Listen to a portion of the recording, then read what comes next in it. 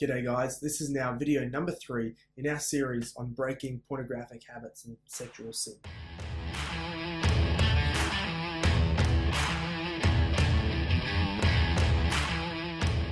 Well, g'day gentlemen and anybody else who has tuned into this in order to find help in breaking habits and addictions and sinful cycles of pornographic use.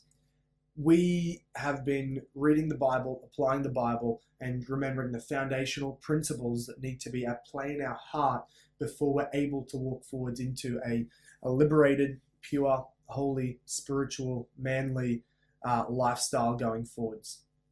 We've covered those in 2 of the prior videos, and now in today, video number 3, I want to go to a foundational text for putting sin to death in the New Testament, and that is Romans 8, verse 11 through to 13. So you can turn there now. This text was taken as a foundational text to an amazing book by a Puritan by the name of John Owen. He took these verses and in Puritan style, he just drilled deeper into the meaning of each word, each phrase, each sentence, applying it to the Christian life. The book is called Mortifying of Sin in Believers. It has a larger Puritan title as well, but that's the main title. And in it, John Owen shows how people can be putting sin to death in their lives from these texts. If you have the ability to download audiobooks, which all of us do, I would encourage you to do that. If you have the ability to buy and read that book from a Christian bookstore, I encourage you to do that. There are free PDF or ebook versions online, which I can put some links to down the bottom. If this becomes a book that you go back to every now and then, and that you read maybe even sections for your devotional time in the mornings, or you might read it with some of your mates, or you might make it something that you listen to every few months. If you have the audiobook, you'll be greatly blessed and greatly strengthened in your fight against sin. Today, we're going to read Romans 8, 11 through 13 on mortifying sin in the Spirit. Verse 11, if the Spirit of Him who raised Jesus from the dead dwells in you, He who raised Christ Jesus from the dead will also give life to your mortal bodies through His Spirit who dwells in you. So then, brothers, we are debtors not to the flesh, to live according to the flesh. For if you live according to the flesh, you will die. But if by the Spirit you put to death the deeds of the body, you will live. In this text, Paul is coming off the back of 7 great chapters of explaining the ins and outs, the ups and downs of the gospel of Jesus. And so you need to go back and just read those. Scripture needs to be a part of your staple diet in fighting sin, especially pornography. And we're going to have a future video dedicated to that. But today, we're understanding that Romans 8 is the explanation of the promised Holy Spirit's work in our life if we are Christians. And the fact that part of what He does, and so a large part of what we are expected to do by God, is put sin to death and live to righteousness. Kill sin, cultivate righteousness. That's the Christian life. Romans 8, verses 11 through 12 shows us some very important foundational principles in this fight. First of all, I need to point out to you that Paul says it is by the Spirit that we put sin to death. If we seek to fight our pornographic addiction or our sexual sin or our lust problems, whatever it is, if you seek to break this habit with your human spirit only, with human wisdom, if you seek to do it even using the Bible but not in a spiritual way, if you seek to do it out of grit and resolve rather than by the Spirit, if you seek to fight this fight relying on yourself, not the strength of the Spirit, then all you're going to produce is more sin. Probably further and more distressing addictions to pornography, But even if you're able to break the cycle of pornography, even that itself will be further sin if it's not done by the Spirit. So it's so foundational, important, and necessary that we understand today, what does Paul mean when he says, if by the Spirit you mortify the deeds of the flesh, then you will live. When he says that it is by the Spirit, what he means is according to the Spirit. The Spirit is not something that you take and you use and put it back somewhere. It's not that by the Spirit we do things and he's external to us. He means that if you fight this fight the way that the Spirit wants you to fight it, and relying on the Spirit for strength and for direction, then you will be really putting it to death and able to live. Putting sin to death and able to live righteously. What we've already covered in the prior videos is a understanding that it is all about worshiping Jesus, having a new heart, and relying on the Word of God. That it is all about grace, not merit. That we need to have a faith alone, imputationist mindset, and that we need to have and rely on the Holy Spirit. And all of these come together to be the spiritual way of fighting sin. That when Paul says, if by the Spirit you put to death the deeds of the flesh, here in verse 13, if by the Spirit you put to death the deeds of the body, you will live. What he means by the Spirit is, first of all, by the means of faith alone. To try and earn in your relationship with God some love, some grace, some mercy, some righteousness, some blessings outside of faith alone that has received the righteousness of Christ, then you're insulting that relationship. You're not relating to God the way he wants to be related to, and you are not walking according to the Spirit. The Spirit works through our faith, not our trusting ourselves. So that's number one. Your faith alone relationship with God through Jesus is the first step of doing this all by the Spirit.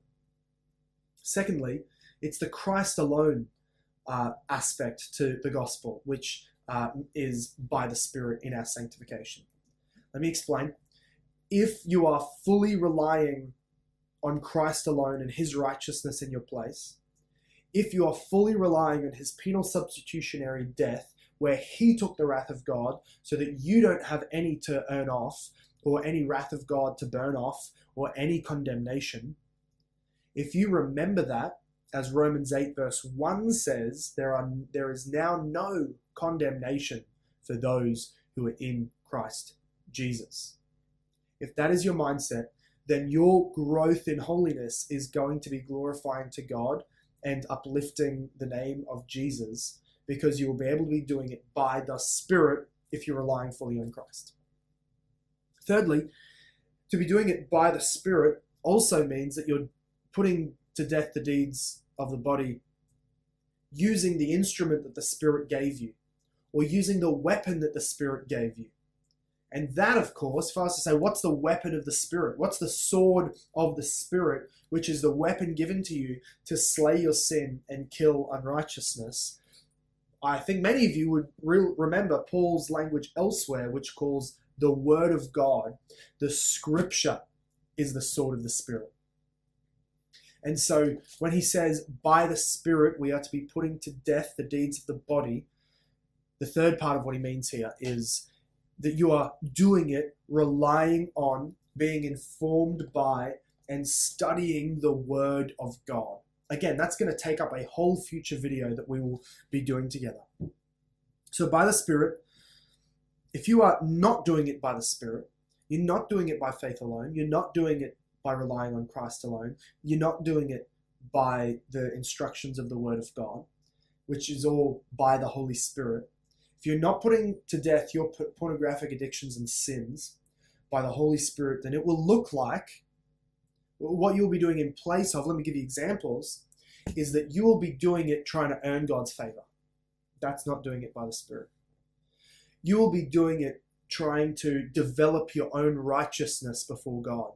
That is not by the Spirit. That won't be putting sin to death. You will be doing it according to man's wisdom, man's therapy, what seems best to you. You'll be neglecting reading the Word of God so that you can simply do other things to fight your habits of pornography. That's not going to be by the Spirit. It will not lead to life and freedom. It will lead to further sin. So my encouragement to you is God's will, God's way. His will is your sanctification, we're told in 1 Thessalonians 4. The will of God for your life is sanctification and holiness. But that comes about God's way. And the way, the road towards sanctification is called by the Spirit. But what it looks like is by faith alone in Christ, relying in Jesus' righteousness alone and not your own, and walking according to the Word of God. So that is what he means by the Spirit. Your fighting sin needs to be according to those guidelines. Then you can have hope and faith that it is going to be bringing about true life-giving sanctification. Let's explain this word mortify. I've been using that word. Of course, that's not the word in the ESV that I'm reading here, but this is the word that makes up the title of John Owen's book, Mortification of Sin. Mortification is a tricky word for killing, putting something to death.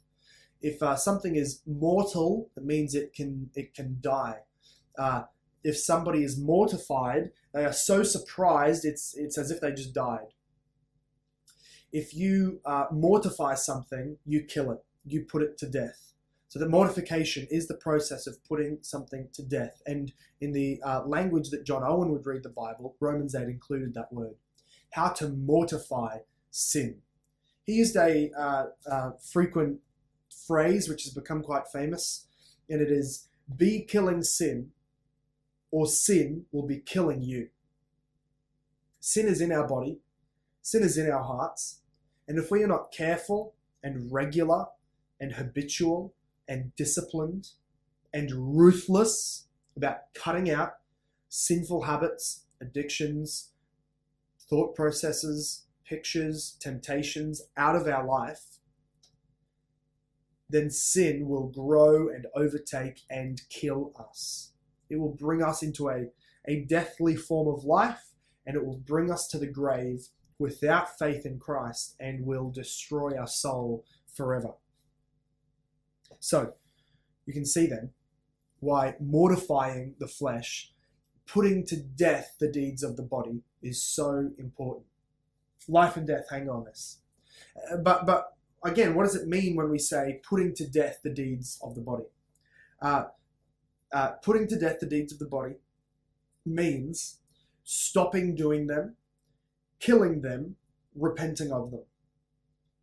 It's not enough to be aware that your enemy is around. That's not mortifying. It's not enough to know that to know all of the details of your enemy and how it gets you and where your weak points are and why it keeps defeating you. That's good. That's not enough. That's not mortifying. It's not enough to feel terrible about the fact that your sin is overtaking you and controlling your life. That's not enough. It's good that you come to that realization, but that's not enough. You're not mortifying it. It's not enough to put it away for a time and then it comes back and gets you because you didn't really deal with it. That's not mortifying. To mortify sin is to put it to death. And the weaponry that we've been given to put sin to death, to kill it in the streets wherever it is found, to spill its blood and to spread its bellies and guts all over the floor, the tool for that is the Word of God, the sword. So that our fight against the flesh, our fight against sin needs to be by the Spirit with the Word of God, putting to death those patterns and habits in our life that are sinful.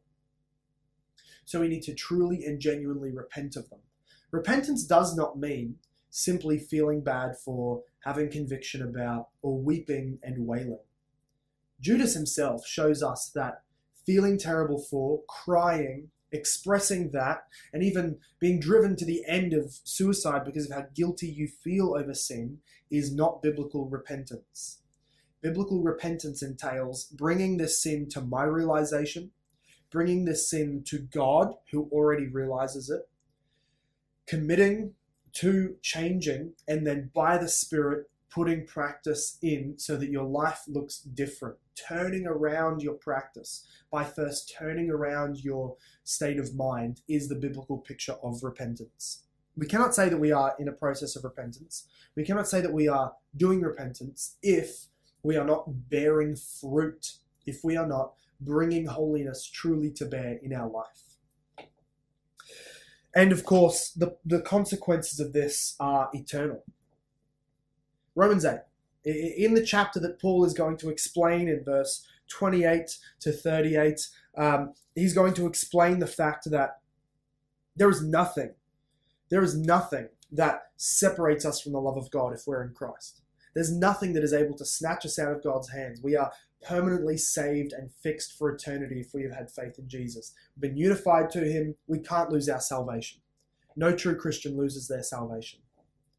And yet, apparent Christians, people we think are Christians, people who you might think you are a Christian, you are able to fall away because you're not truly united to Jesus Christ. You're not truly adopted. You don't truly have the Holy Spirit. What Paul is getting at in these fearful verses is that if you do not, by the Spirit who is in you, bring about the righteousness of his commands in your life by killing the sin that is in your life, if you don't do that, that will bring about death in your life, spiritual weakness, walking away from the faith, and you will not have eternal life. You will prove that you were never actually saved to begin with. Because one of the marks of those born again and saved by the Lord Jesus Christ and filled with his Spirit is that we bear fruit in keeping with repentance. So let me read verse 13 again. If you live according to the flesh, you will die. There's no room there to say, well, what if I'm a Christian walking according to the flesh? What if I'm a son of God walking according to the flesh? What if I'm a born-again person walking according to the flesh? What if I'm a spirit-filled person walking according to the flesh? What if I'm somebody who's had faith and I'm walking according to the flesh? No, Paul is making a distinction. If you are those things, you will not be somebody who walks according to the flesh for very long. You will, by the Spirit, be enabled to put to death the deeds of the flesh. And then he says, in that order, but if by the Spirit you put to death the deeds of the body, you will live. This is not undoing our prior session on grace, not merit. This is not undoing our prior video on imputation and the fact that it's Christ's righteousness that saves us, not our own. Paul is not saying if you earn and maintain a standard, then God will keep you saved. He's not saying that. He's saying that the results of salvation from God, the results of our being justified, the results of having God and his Holy Spirit in our lives is a progression forwards to holiness. And if in our life we are progressing towards more and more sin, we are degrading and downgrading, moving away from the will of God, then that will begin a process of decay that leads to death and eternal destruction in hell that shows we were never truly saved. It shows that we never had the blessing of grace in our life. This is eternal consequences. Let me read it again. For all those who are at home, who struggle with pornography, who continually make excuses for yourself, who claim that you don't have enough strength, or that you can't do this, or this is not your fault, or there's always an excuse, hear this fearful warning from Paul. If you live according to the flesh, you will die. But if by the Spirit you put to death the deeds of the body, you will live. You will find yourself in eternal life if the Holy Spirit has come to you.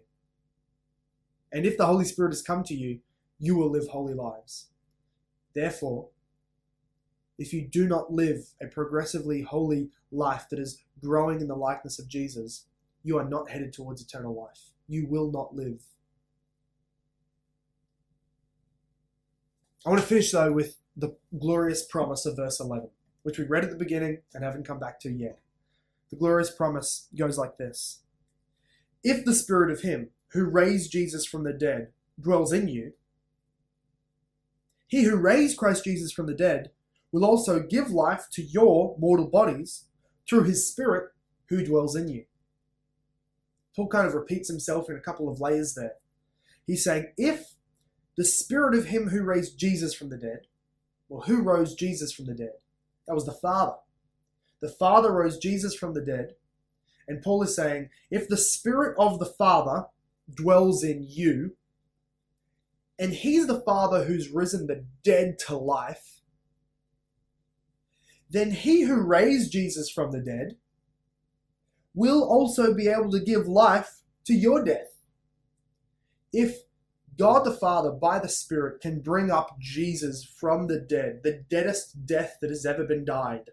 Jesus was buried under the wrath of God for millions and billions of sinners.